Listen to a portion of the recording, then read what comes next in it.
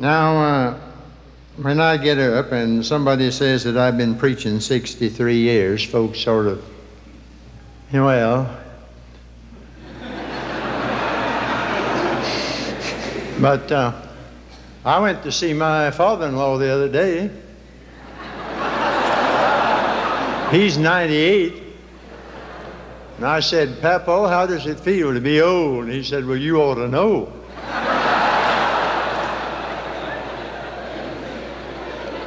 We have to keep going, with our chins up and shoulders squared. I heard of an old timer, 90 years old, who was going to take a trip around the world. A friend of his went over to the airport to see him off and said, "I declare, you just hope and do this. Why, I may never see you again." He said, "No, you may be dead when I get back."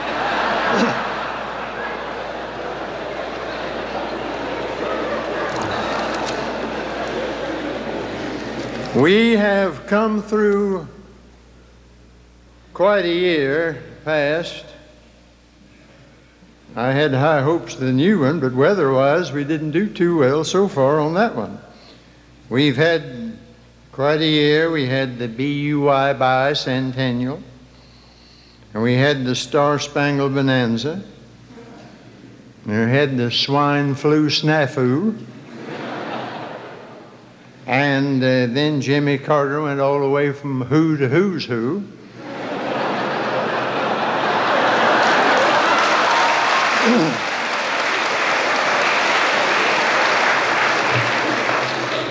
Then we had the weather.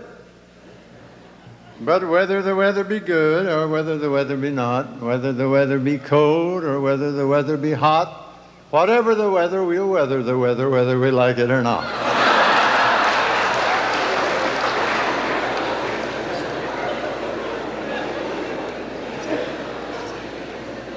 I'm so glad to be in a church where folks turn out on Sunday night.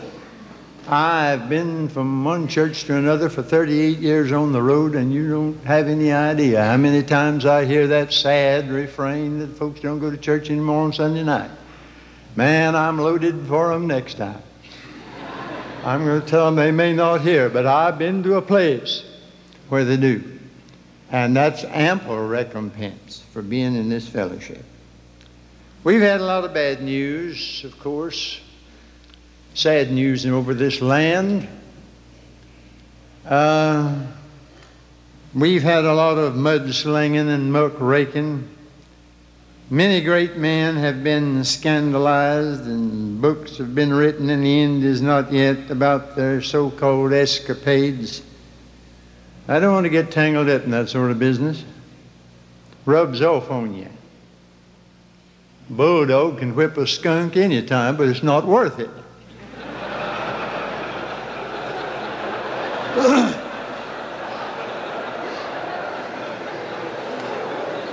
And I'm glad to be somewhere where we're talking about good news, because that's what the gospel is. And I want you to think with me tonight about a verse, Matthew 12:30. I think it's the greatest New Testament text on evangelism, but I've never heard a sermon about it in my life from that approach. Jesus said, "He that is not with me is against me, and he that gathereth not with me scattereth abroad." Now that text allows for only two kinds of people. It's not relative, it's absolute. We divide the human race horizontally, high class, middle class, low class. God divides it vertically to the right and to the left. And you have here God's eternal alternatives, Christ or Antichrist. And if you're not with Christ, you're not merely a non-Christian or unchristian, you're anti-Christian.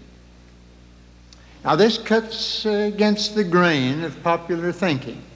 Some folks think that with so many grades and shades and degrees and varieties of humanity, you cannot arbitrarily lump everybody into lost or saved, against Christ or with Him. Well, we didn't do it. He did it. And in this text you have our position and our practice.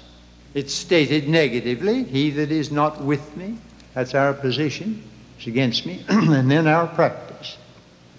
He that gathereth not with me scattereth abroad. Dead with Christ, crucified with Christ, risen with Christ, hid with Christ in God, joint heirs with Christ. We must be with him in the heavenlies before we can ever be for him in the earthlies. We must do business with him before we can do business for him. D.L. Moody had a testimony meeting one time in which a man jumped up and said, I've been living on the Mount of Transfiguration for 25 years. That didn't sound right to Moody.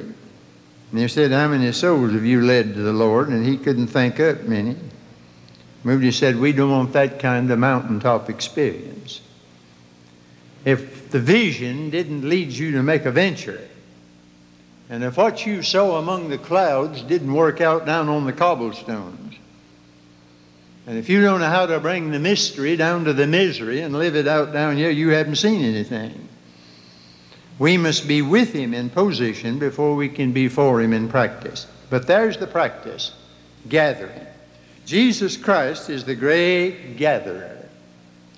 You'll be amazed to discover how many times that word shows up and in what connections. He's the gatherer of Israel. He came unto his own, and his own received him not. And when in point of time, although he knew it already, they wouldn't have him, you remember what he said as he wept over the city, Jerusalem. O Jerusalem that killest the prophets, stonest the prophets, those that are sent unto thee, how often would I have gathered thy children together, as a hen gathereth her chickens under her wings, and you would not. He's the gatherer of the church. God's not out saving civilization. Civilization's not going to be saved. But he's taking out a people for his name. We've heard a lot about togetherness, and all the way from the UN down to the clubs and the societies and the orders and all the rest of it. We try to gather humanity, but only in Jesus Christ will they stay gathered, because by him all things hold together. Will Rogers said when the first disarmament conference was held years ago, and you know what a failure that was. Old Will said, and I wish he were living now, I'd like to hear him size up some things that are going on, said those fellers might get together if it wasn't for human nature. Now you think that one over. That's about the trouble. Jesus Christ does something about human nature. All our brotherhood schemes come to naught.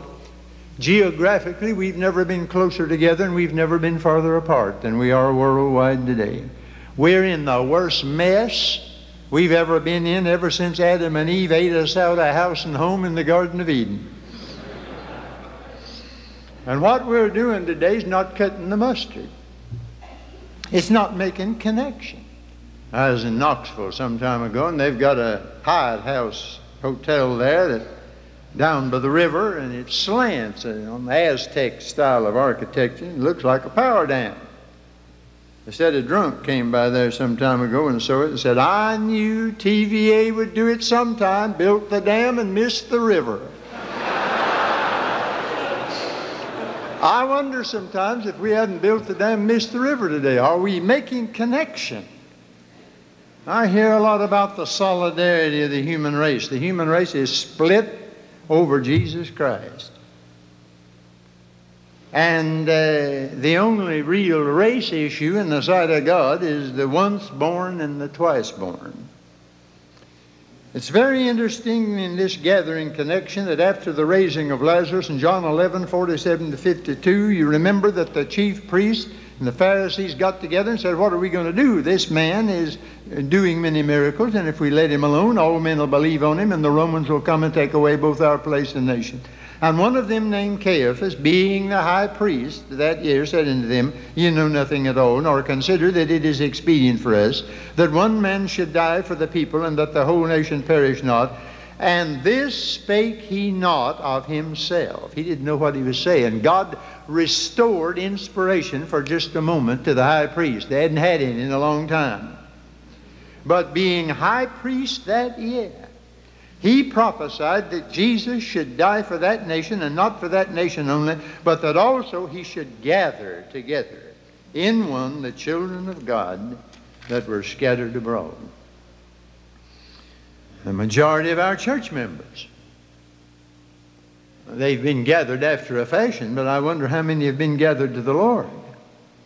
I've just been out in the Texas Evangelistic Conference, a great host of preachers out there. And in their bulletin that they got out, they've got a special drive on in Texas, and they said not only does the gospel need to be preached to Texas, it needs to be preached to Texas Baptists. Because we've got scads of church members who don't know much about it. We've got 2 million of them that can't be located. I don't know where they are, but 2 million more that don't belong where they live. And I don't know how many more living so low that you'd have to backslide to be in fellowship. And even the professing church is such a mixture that what started out as a sheepfold has become a menagerie pretty well over the land. Any man who is not identified with Jesus Christ and his redemptive work may be working for world peace and civic improvement, social justice, and the art clubs and the cultured set and who's who and what's what, and every branch and band of the amalgamated sons of the old Adam. But he's gathering in vain unless he gathers with Jesus Christ, because only in Jesus do they stay gathered. Then I know that he is going to be the upgatherer. He's the outgatherer of the church now. He's the upgatherer. Matthew 24:31, he shall send his angels with the great sound of a trumpet and gather together his elect from the four winds, one end of heaven to the other. That's the gathering of the saints. That's the upgathering when he comes. And then he's the outgatherer. Matthew 13:41-42, the Son of Man shall send forth his angels and gather out of the kingdom all things that offend. This is all the bad institutions. We can't do much about them. Them that do iniquity, institution and the people both, and cast them into a furnace of fire. There shall be wailing and gnashing of teeth. And then finally, Ephesians 1:10, and it all comes to this climax, that in the dispensation of the fullness of times he might gather together all things in Christ, even in him. Now look at what you have in this text with a background like that. He that is not with me is against me, and he that gathereth not with me scattereth abroad. There isn't any such thing as an inactive church member. Never has been. If you're not drawing people to Jesus, you're driving people away from Jesus. One or the other. We must get over this notion that God's up there somewhere sending down a program for us to carry out as best we can with occasional help from the Almighty. God's down here with us, working in and among and for and with his people. It's his business. We are laborers together with God. Follow me and I'll make you fishers of men. And he's able to make all grace abound, so that we always, having all sufficiency in all things, may abound to every good work. I have been greatly helped through all these years by this blessed verse, which means that there will always be enough of all that you'll ever need to do all that God wants you to do, as long as he wants you to do it. Now, what are you grumbling about? What are you worrying about? That takes in all the territory, doesn't it? If you're in the will of God. We're all necessary. I read a little fable some time ago about the carpenter's tools. After the work was done and he'd gone home, the tools had a meeting. There'd been some grumbling among the carpenter's tools. And some of them didn't like Mr. Hammer because he made so much noise. And some didn't like Mr. Gimlet because he was so insignificant. And they didn't like Mr. Plain because he did everything on the surface, no depth to him. They didn't like Mr. Sandpaper because he rubbed everything the wrong way. And they didn't like Mr. Soul because he had such a cutting edge. And after they got through arguing, the carpenter came in and said, "Stop your fussing, let's go to work. You're all necessary." And that's the truth, and that holds in the church just as well. We all have our place. My Lord said, "Launch out into the deep." A ship is safe only in two places, in the harbor and out on the deep sea, but never in the shallows. A ship is safe in the harbor, but that's not what ships are for. The church is not a point of arrival, it's a point of departure. It's not a place just to come to hear the gospel, it's a place to go from to herald the gospel.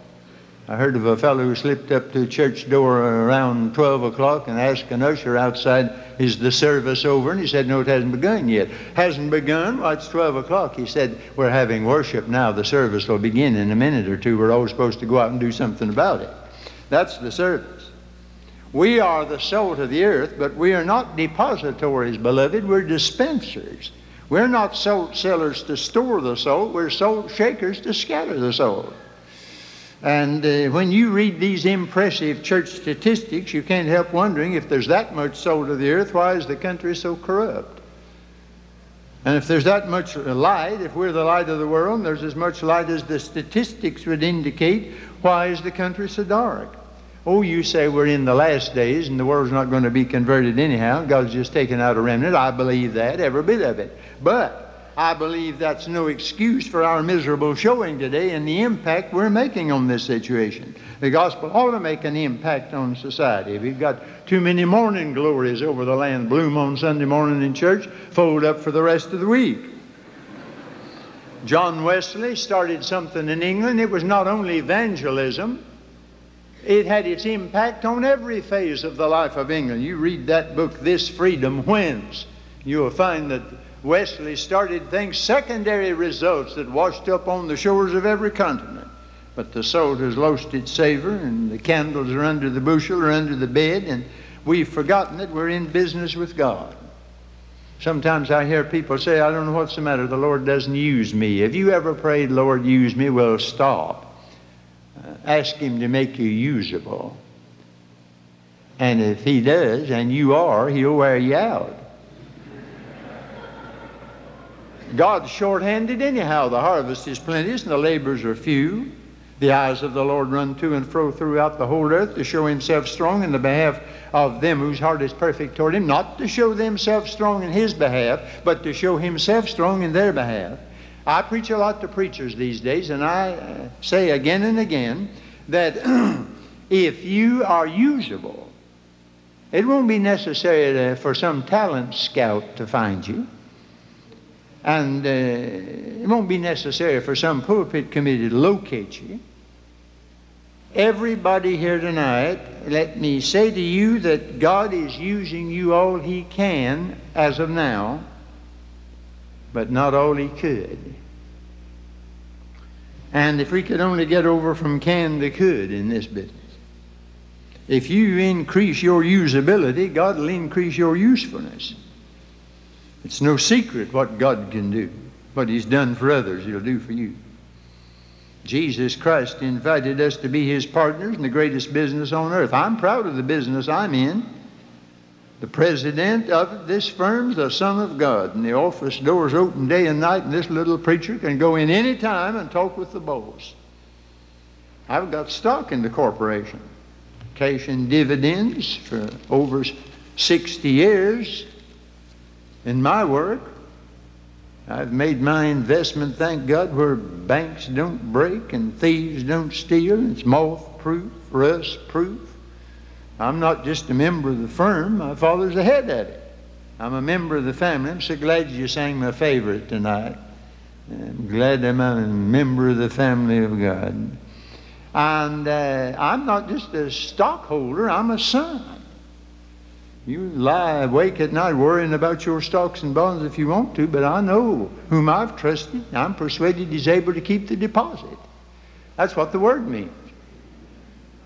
Paul said, "I made the deposit," and then he turned right around and said to Timothy, "Now you've got a deposit given to you. You're supposed to keep your deposit that God has committed to. I'm in good hands. Nothing can pluck me out of my Father's hand. I'm graven on the palms of His hands. My times are in His hand. I call that having the situation well in hand. My bank can't fail, fold up, for I'm a laborer with God. I like my job. It's not urban renewal. It's not the abolition of war and poverty. It's not just trying to improve the environment. I'm not specializing on that. When you're up to your ears in crocodiles, it's no time to discuss how to drain the swamp.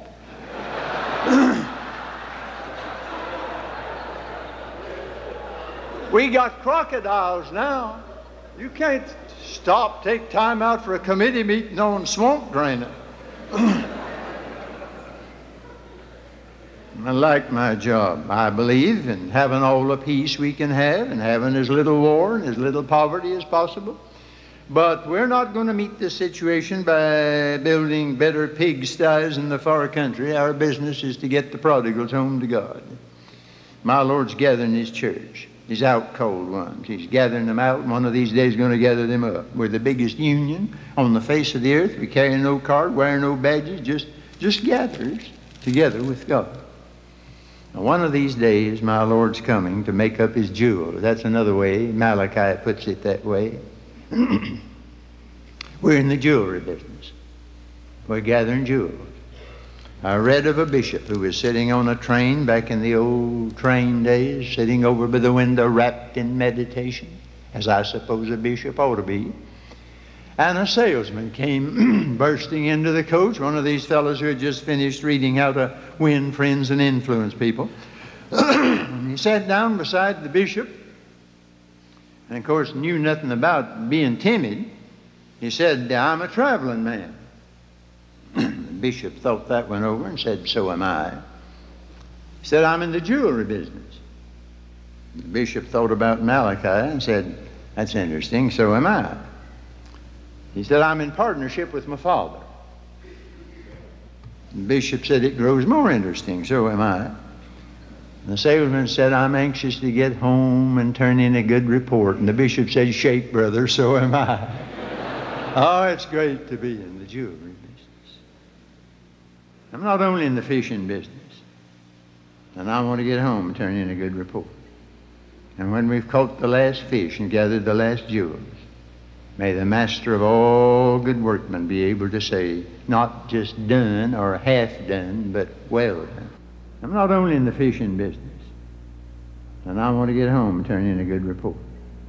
And when we've caught the last fish and gathered the last jewels, may the master of all good workmen be able to say, not just done or half done, but well done. That day will declare, and all it'll matter then for every one of us here tonight is whether we are gatherers or scatterers. For he that is not with him is against him, and he that gathereth not with him scattereth abroad. This is a great day for polls. We're always taking a poll about something, and it usually ends up so many for it and so many against it, and so many undecided, uncommitted. There is no such third dimension, no such third class about Jesus Christ. Somehow we've got the notion today that we've got another group in here somewhere that don't belong to either one of these. That's not what my Bible says. He that believeth is not condemned. He that believeth not is condemned as of now, already. John 3:19, I wish people knew that verse as well as they know John 3:16. This is the condemnation, the crisis it is, just spelled with a K. That's the crisis, the real crisis, that light has come into the world and men love darkness rather than light because their deeds are evil. I don't say to this lost multitude today to make up your mind. You've made it up. Everybody here tonight's made up your mind about Jesus Christ. Oh, you say, no, I'm not against Jesus. I'm in favor of him. No, you're not. If you haven't gotten to that point where you're with him, you're against him. I don't say to you, make up your mind. I say, change your mind. That's what repent means. That's what the word means. That doesn't mean just change your opinion. It means change your attitude. You've got to make up your mind about things. You've got to change your mind if you're wrong. I was with the Sunday School Board in Nashville for a week some years ago, and Dr. Sullivan took me over to his home for lunch and then took me over to the Hermitage, General Jackson's home, President Jackson's home. And the black servant there, they thought so much of him that he was buried in the family plot along with the rest of them. Dr. Sullivan said, somebody asked that grand old man one time, and of course you know how stubborn General Jackson was, said, Do you think General Jackson went to heaven? He said if he made up his mind to go, he went. Well, there's some truth in that. You've got to make up your mind to go to heaven. I wouldn't put it that way. There's more to it than that. But you've got to make up your mind. Jesus Christ never neutralized his crowd. He is the issue, and one day every knee will bow and every tongue confess. Some people say, well, I haven't done anything about that yet. Yes, you have. Everybody in here tonight has taken a stand about Jesus Christ. I don't ask folks, will you confess him as Lord? Because you will. The Bible says the day's coming when everybody will do it. What I ask is when? Now or when it's too late? Everybody's got it to do. They'll confess that he is Lord. That won't make him their Lord. Not then, if they wait too long. In the next world, heaven, earth, and under the earth, that takes in all the territory. You're already committed. Well, you want to do away with this nonsense about I've never taken a stand. There's no such thing as doing nothing about Jesus Christ. Isn't any such thing? Now, evangelism's the good news that Christ died for our sins, rose for our justification. Repent and believe the gospel. Change your mind. Believe him and confess him as Lord. Because with him there is no such thing as neither nor. There's only either or. And that goes back to with me again. His very name's Emmanuel, God with us. And he said, where two or three gather in my name, there am I. Go into all the world, I'm with you. He's with us when we gather to worship and when we gather to work. Oh, what a privilege. Admiral Nelson was one of the greatest British seamen who ever headed a fleet. And the boys on those ships loved Nelson. Sometimes the going was rough. One of the fellows said one day, we haven't eaten, and I don't know when. We've roasted in the sun. We have been through everything, but we're with Nelson. They'd do anything to be with Nelson. I wonder why we don't take more delight being able to say we're with him. And the best of all is that witness that's coming. There is no such word as witness, but when I can't find the word I need, I make one. Every word in the dictionary made by somebody, I've got as good a right as anybody else to make another word if I want. Have you ever studied the witness of 1 Thessalonians 4, those precious verses? The Lord himself shall descend with a shout, with the voice of the archangel, with the trump of God. Them which sleep in Jesus will God bring with him, and we that are alive and remain shall be caught up together with them to meet the Lord in the air. So shall we ever be with the Lord. No wonder it ends up, wherefore comfort one another with these words. That's a lot of witness. You get with him now and work with him today, you'll go to be with him forever. Find out which way God's going, get going that direction. That's the wisest thing anybody ever did. God has a purpose in history. He's taking out a people. He's calling out his church, and that's where evangelism comes in. Sometimes when we see the course of events, we wonder where we're going, nationally and otherwise. But there's a history within history, his story within history. And if we're part of his purpose and his program, all things work together for good. To that end, to those that are called according to his purpose. Sometimes it may not look like it, but when you're going the way God's going, even things that don't seem to fit into your program can be made to contribute to it. All things work together for good. I never will forget, during the Second World War, I'd just concluded a meeting in Baltimore and was due to begin one in LaSalle, Illinois on Monday night. Pretty long trip across there, and trains weren't running on time. And I said, well, if the Lord wants me to preach in the First Baptist Church of LaSalle, Illinois, Monday night, I'll make it. Next morning, I looked across from where I sat on the Pullman, and there was the Secretary of War. Of course, He didn't know me, you understand, but I knew him. I'd seen his picture. And a cat can look at a king, they say. So I looked at him. And he was on his way to Chicago to make a big speech. And he sent word up to the engineer, we must make this on time. And friend, we did. We didn't even hesitate most of those times. And I had the time of my life sitting there. I said, now this big shot thinks they're hurrying up the train so that he can speak in Chicago. The good Lord's just getting me through to LaSalle, Illinois to start my meeting. So one time I had the government working for me. I tell you, when you get in the purpose of God in the gathering business, the thresholds may be high sometimes and the tunnels may be dark. But when you arrive at Grand Central Station, you will find amid all the doings of men and of nations that God was gathering His church. And though sometimes slow, He's never been late. And we'll arrive on time. Shall we pray? Father, it's a serious thing to realize that when we gather in a meeting like this, that we are honored beyond any words to speak it with the personal presence of Jesus Christ. Lord, we're so used to hearing about that in America that it doesn't move us much. Wouldst thou help us by the Holy Spirit to really believe for a few moments that it's so, it's true. Because if Jesus is not here, we might as well have stayed at home anyhow. But thank God thou art here. And dear Lord Jesus, we know that everybody here has done something about you. They're for or against.